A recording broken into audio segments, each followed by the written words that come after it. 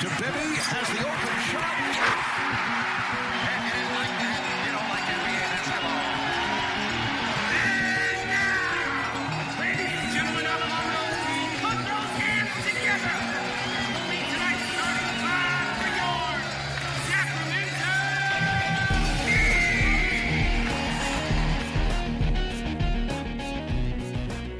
Welcome to the Kings Insider Podcast on CSNCalifornia.com. Sponsored by Max Muscle Sports Nutrition.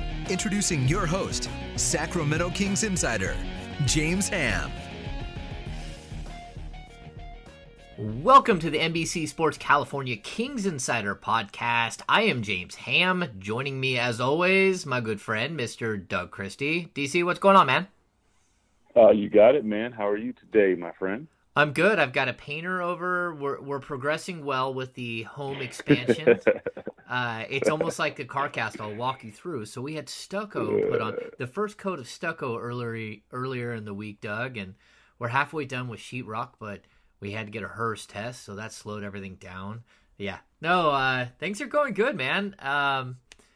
Crazy night in Sacramento on Thursday night. And we're going to focus a lot of this week's podcast on sort of our impressions of what happened and the build up to DeMarcus Cousins' return to Sacramento. Doug, I guess I'll just start there. What are your first impressions of how he handled this week, how, he handled the game last night, and how he just absolutely dominated the Kings in such a crazy fashion? I mean, I guess you would say, would you expect anything less? I mean, we've seen and hear in Sacramento so many times that this is what Cuz does on a pretty much night-to-night basis. I would say last night he was on his best behavior, though, meaning no technical fouls. The Kings weren't able to kind of get him ruffled or whatever. He did say that at the beginning of the game he was highly nervous, and that is to be expected. So from that standpoint, I thought he was open. He came out, he shot 17 balls in the first half alone, and then only shot 8 balls in the second half, but highly proficient. And you got to give him credit, man. He came in and not so much, in my opinion, Ham, what Cuz did, what the Kings didn't do, and also the inability or the ability to allow other players, specifically Jameer Nelson, Drew Holiday, and E'Twaun Moore. You have to pick or choose your poison. You have to let Cuz go for a number like that and hold everyone else down, or you got to allow the others to do their thing and hold Cuz down. And unfortunately, the Kings kind of let both happen last night. Yeah, I think they started out well, letting Cousins do the damage, but, jumping out to a big lead. They led by as many as 19 points in the first half. The ball movement, to me, was absolutely incredible in that first half. The Kings, shooting the ball all over the court, just pass. They had 19 assists before the intermission, and I thought that was spectacular. And then, the adjustments were made. The Pelicans, I'll say this, they made a very, very good adjustment going into the second half. Cousins didn't shoot as many balls in the second half, but he picked up a ton of fouls, as far as on the Kings, and went to the line a bunch in the second half. So he still had plenty of opportunity, but I just thought he was tremendous. I mean, I think the stat was 41 points, 23 rebounds, 6 assists. It's the first time since Chris Webber in 2001 that anyone in the NBA has had a 40, 20, and 5 game, which, again, very impressive all around. That's it. His first time he had 40 points and 20 rebounds in a game. He'd had 39 a couple of times with big rebounding numbers, but never gone for the 40-20 mark. He's played like a man possessed early in this season. They aren't really winning the way that you would expect them to on a nightly basis. But, again, that's a flawed roster when you talk about Jameer Nelson playing huge minutes. I mean, Jameer Nelson played well over 30 minutes in that game. And you look at some of the other players that are running out there, Doug, that's just not a very good team. Even if you add Anthony Davis, they just don't have the shooters that you need to support the player that Cousins is and the player that Anthony Davis is. Yeah, they weren't able to draw that type of talent there, but Jameer Nelson adds a piece to them that they were hoping to have in Rajon Rondo, who is out right now, meaning that you allow Drew Holiday to go to the big guard position, and he did that last night in spades with 20 points. But Jameer Nelson comes in, and not only does he control the tempo, knock down shots, but he's a heady veteran. So I will say, in Jameer Nelson was probably one of the biggest pieces that they could pick up, because they got some defense in Tony Allen. They got a smart player in Ian Clark who can knock down shots. So they have a couple pieces. I think Jameer Nelson adds an extreme amount of depth to that roster. You mentioned, Ham, about the Kings assists, and I thought that I agree with you. In the first half, they were running 19 assists. In the second half, you ended up with 6. And that's just, it's kind of the tale of two halves. Both quarters in the second half, sub 20-point quarters after having a 40 and a 30 in the first half. And those are the things that you're going to get. And we've talked about this many times with a young team, understanding how to come out and what have you. Turn more into ISO basketball and standing and watching, as opposed to the fluid movement of bodies and ball. Yeah, the fluid movement. I mean, I think what we're seeing out of some of these young players, to me, is just remarkable. I know when De'Aaron Fox came in the game on Thursday night, he instantly picked up 3 assists. He had 3 assists in like the first minute he was in the game. And of course, guys are hitting shots. But the fact is, something I've noticed from him from day one, he really does throw a nice pass. And I know that there's some value, some people don't understand the value of a good pass. You had Marco Bellinelli here in Sacramento complaining nonstop behind the scenes that he couldn't get a good pass. And so, I mean, you have to understand that when you catch and shoot in rhythm and the ball's perfect right at your chest, or it's right to your hands where you can rise up and shoot, it just makes the game a lot easier. And so that's one thing De'Aaron is really showing me, that he has a really high ability, basketball IQ, and ability to hit a correct pass. But I'll also say that Bogdan comes in, and he's probably the team's best passer. It's really, really impressive what we've seen so far from him as well. This team just doesn't have enough playmakers quite yet. Guys are developing, but they aren't quite there yet as far as playmaking ability. And so you have these games where 19 assists in the first half and 6 in the second half. But it's also, the Kings need to make better adjustments on the fly as far as players on the court. They have to read what the opponent's doing and start making some better plays for their teammates, for themselves, and not just get. I felt like the third quarter, I felt hero ball, and that's the last thing I want to see from this team. Yeah, you're going to have to. Coach Yeager mentioned the fact of walking in the second half, and the pace was too slow. But 21 deflections in the first half, Ham, and only 4 in the second half. That is just a lack of spirited defense and getting after it and going. When you got a team like that, a young team needs to learn how to put your foot on their neck and just go for the throat and try to put them away. This was a team that, whether it was you heard Alvin Gentry in the timeout, or you heard DeMarcus Cousins after the game talking about the fact that, hey, once we got close, we knew that we had them. The coach was saying, Alvin Gentry was saying, look, guys, just stay in there. If we can get it close, we can get this game. Trust me.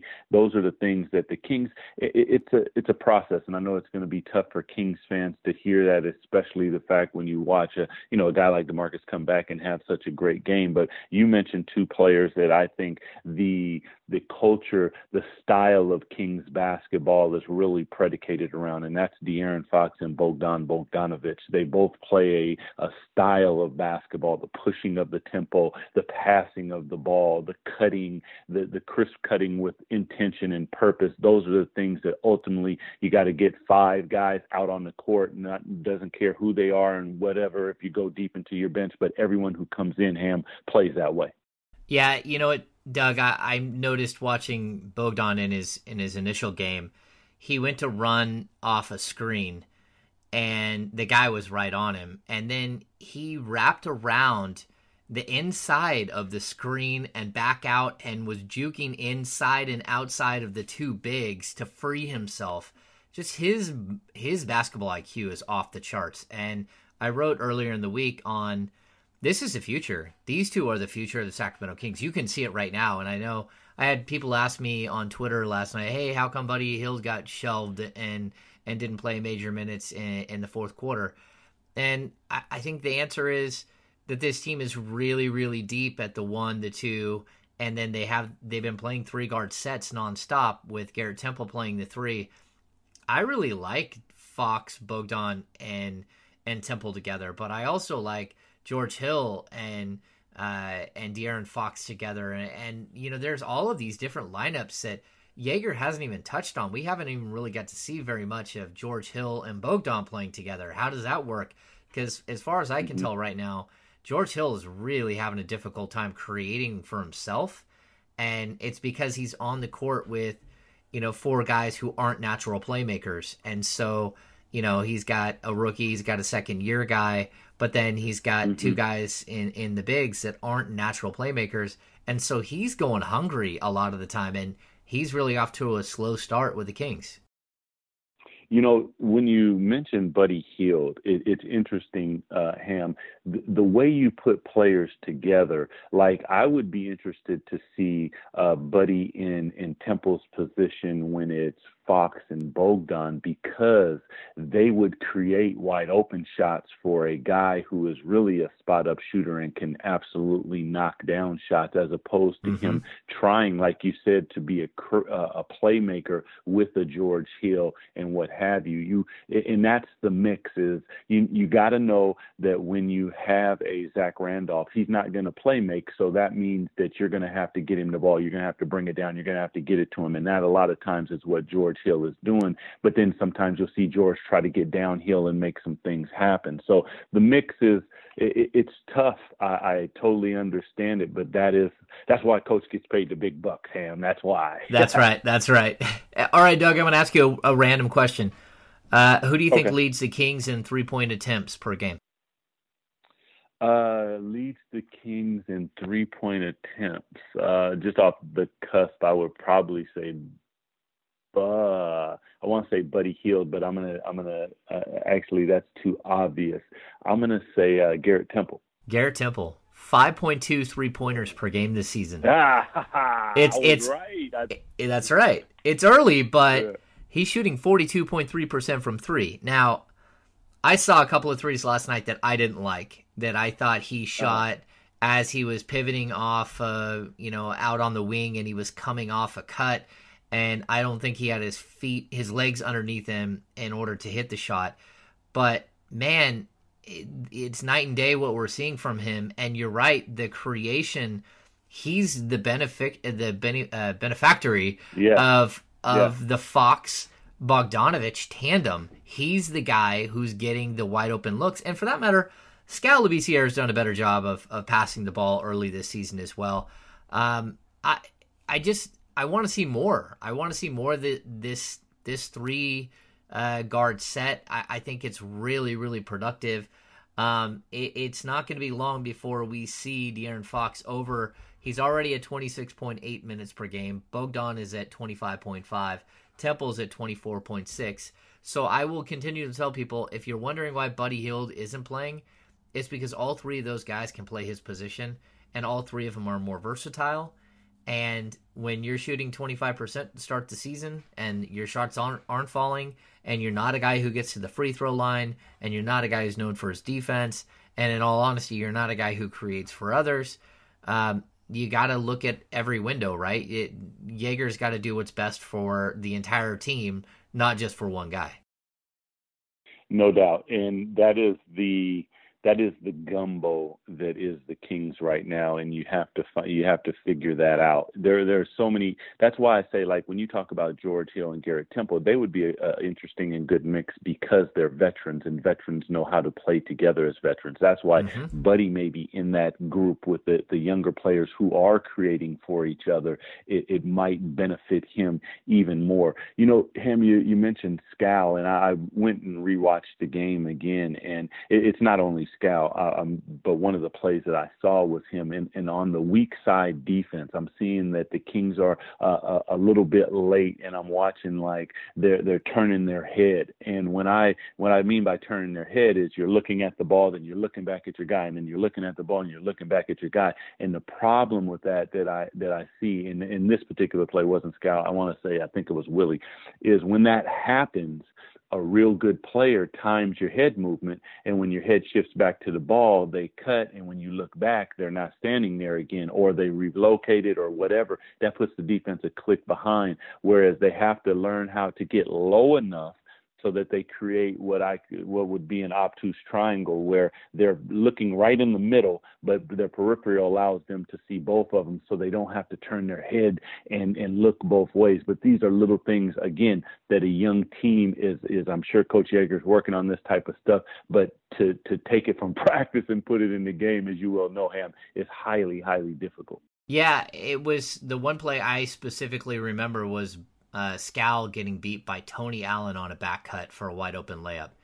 And, yes, it's a maturation process. It's something that he's going to have to learn. And I know when you really look at the game last night and Scal plays 15 minutes of action, that doesn't cut it for me. I mean, he goes 11 points, 4 of 6 from the field. He's got 3 rebounds. He's doing everything that you're asking him to do, except for those little things that you point out. And when you go out there and they're going to run Tony Allen against you, and you got a 6'11" guy trying to guard Tony Allen, that for my money, I just want them to feed Scal every time and let him shoot over the top of Tony Allen. Don't put the ball on the floor against Tony Allen. KYP, know your personnel. Don't put the ball on the floor, because Tony Allen's going to reach in and just grab the ball from you and throw you down and run the other way. But just catch and shoot. Go right over the top of them again and again and again, and then make them make an adjustment. Make them pull in Cunningham to come and guard you, or someone else. And so that's something that as this team grows, I think we're going to see a little bit more of. Man, Scal is averaging almost 20 points, and I think it's either 9 or close to 10 rebounds per game if you look at his per 36 numbers. And I want to see more, just like I want to see more of Bogdan, and I want to see more of De'Aaron. I also want to see more of Scal. I think this young core really does have a lot of talent, and people are noticing that very quickly, that, wow, this group does have a lot of talent. But when you have all of these other players that you need to get minutes for, again, Yeager talked about it in preseason. He kept saying it, I have so many masters to feed, and so many people with their hand out that he's got to make adjustments for. It's difficult. This is a deep team. Is it deep with NBA, regulars for the next 10 years? We don't know. But it's a deep team that really does have to make some adjustments here. Yeah, and when you look at go half to half, those are the adjustments that you got to make on the fly. And I think that the last 2 games, that was Phoenix and it was Denver, the lethargic start was at the start. And unfortunately, last night it was at the finish. Now you got to figure out, how do you take the second half of those Denver and Phoenix games and the first half of last night, and how do you pair those together to get that ultimate consistent effort, whether it's defending and contesting shots and getting deflections and those type of things. How do you put those together? Yeah, I think last night I saw a little bit of a young player thinking we got this game. That's what I thought I saw. Again, Cousins did talk about it in the locker room afterwards, and that scene was nuts, man. Just so you know, first of all, the Pelicans, they made the decision to shut down their locker room in pregame, which I don't think is even legal in NBA rules. I think that's actually a finable offense. I'm not sure, but that's... don't be a powder ham. I'm just saying that you can't close your locker room to media in pregame. That's not the way it usually works. Yeah. But when after the game, I went over, I stood in line and waited for the Pelicans to open the locker room. They don't open it. So I said, you know what? We had a camera there. I'm like, I'm going to run over to the Kings side and see what I can get. I go over. I went through all the Kings locker room. I came back, and still sat there. It was like I was waiting in line for a ride at Disneyland. We all just waited and waited and waited once again once we got back in the You got to room. get that. You got to get that front of the line pass, Sam. Well, yeah, but Doug, I've got my ways. I mean, if you look, I was right next to DeMarcus the whole time. I don't know what you're talking about. Yeah. I'm the guy who knows how to get to the front of the concert. Yeah, I could have I saw you. high-fived. I saw you. That's right. I could have high-fived Steven Tyler one time, at an Aerosmith concert. I know how to get to the front, Doug. No doubt. No doubt. Good But stuff. Cousins comes in and he looks. He's like, "What in the world?" There's like 80 people in that locker room, and it was already at least 90, 95 degrees in there, and it just kept getting hotter and hotter with the lights on and the cameras getting ready. It was nuts, and I'll give DeMarcus props. He came in. I'm gonna say this for the whole entire night. I thought he kept his composure better than I've seen him ever do, ever in a Kings jersey. I thought the moment wasn't too big for him, which I was really concerned for him that the moment would be too big for him, that he would get in early foul trouble and find himself on the bench. I figured that there was only two options in that game. Either DeMarcus was going to go like what he did, drop 50 or drop something close to it and have some magical night and destroy the Kings, or on the flip side, he was going to get in foul trouble early, might pick up tech, something might go wrong, and it would have just got in his head. He would have forced a bunch of stuff, a lot like what we saw from Isaiah Thomas. How tough is that to go back to a team and play against a team after you've left, Doug? Because you've done this, and I mean, it's got to be emotional. It's got to be you're all over the board, and it doesn't even matter if you were there 6 months or you were there, 5 years. It's that what could have been, what should have been type of stuff. It's really tough from a lot of different standpoints, Ham, meaning that, there's an emotional aspect to it. Like I never had the opportunity to come back and play play in front of the Kings fans, oddly enough, which would have been highly emotional because there was such a love and passion for the Kings from myself. But when you do that, you want to beat them, you want to show them what they missed, all those different things. And I thought that's what Cuz kind of did in the first half, is shooting, 15 balls or whatever, 17 balls or whatever he did. In the second half, he calmed down and he allowed his teammates to use him. He put the ball on the floor, got the Kings in foul trouble. And I really felt, to be honest with you, that just like if you're right-handed and you don't go left-handed really well, what am I going to do to you, Ham? You're going to take away my dominant hand. Right, that's exactly right. So if a guy is known to be a hothead, what am I going to do to him? I'm going to try to get under his skin, and you're going to climb in there good. Yeah, no doubt. And I really think that the Kings didn't take advantage of that. I mean, there's no love lost, and it doesn't mean I love you any less or anything. I would do that to my best friend. I would do that to my brother. If I was playing against my mom, I would do that. It doesn't matter because ultimately you're trying to win. So from that standpoint, that's part of playing the game. And I give DeMarcus full credit. I thought he didn't get any technicals. He kept his head. There were times when he got fouled. He got back on defense. You got to give him credit. That's what ultimately, when he was playing good here in Sacramento, that's what Kings fans saw, because the talent, let's just be frank, the talent is absolutely undeniable. Rarely, I don't know that we've seen, I call him a combination of Vlade Divac and Chris Webber, the power, the strength, the athleticism, the smarts, the agility, the size, the touch, the big hands, the soft hands, the ability to bang while you're still moving and controlling the ball softly it's a package that we haven't seen. But here in Sacramento, the mind part of it, he couldn't keep together. And we're watching a young man. I won't say young man because he's in his mid-20s now, but I think that he's grown, and part of that growing process was getting traded, I think.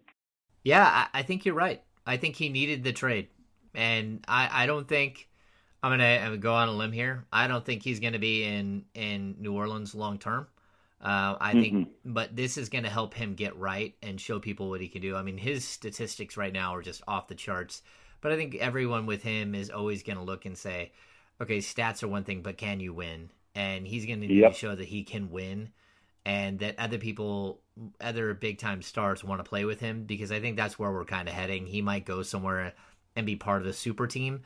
I wish nothing but the best for him. I had a moment with him before the game where he was stretching right outside the locker room right before they came out on the floor. And, I got a big smile and a big hug from him. You cover a guy for that long, you have a relationship with somebody. It is what it is. I mean, there are plenty of times where DeMarcus was very angry with me with something that I wrote.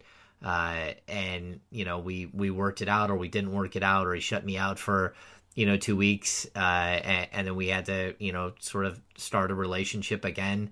But overall, I think he's got a good heart. I just think he has some inabilities to control his emotions, and I think we all know people like that.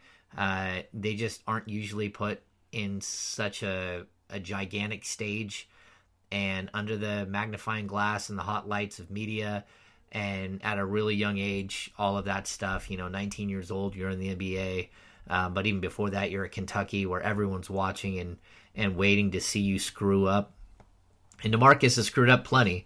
But, I was happy for him. I thought he had a good night. The night that really, if you're going to storybook for him, it was the night that he needed to kind of move on and get past it. I thought he was very gracious to the fans. I thought he even he laughed and said how much he enjoyed hearing boos every time that he took a shot, just because it gave him that understanding of what other players had been through when they come through Sacramento, and just how much he appreciated this, the fan base in its whole and its entirety and everything that they do, because it's not just cheering for you when you're winning, because he didn't win a lot here. It's, cheering for you when you're winning, booing when you're not playing well, booing a teammate, yelling at Spencer Hawes. It's all of those things that really make Sacramento a special fan base. It is, Ham, I've had the honor to play in the NBA and go to many fan bases. I was traded a few times, and I never experienced one like Sacramento. And that's why, man, I try to always reciprocate, because of what they give you on a night-to-night basis and how they bring it, and the passion that they have. And it's awesome to see, and it's awesome to see them be able to cheer for a young team and watch them grow together, because ultimately they have something going. It's going to take time, and it's going to be tough, and you're going to go through ups and downs, but no other fan base deserves a quality, on the floor than the Sacramento Kings. That's right, and they're showing glimpses. They're showing us little bits here and there that they are going to be that team. And that's something that I think everyone should be really happy to look forward to.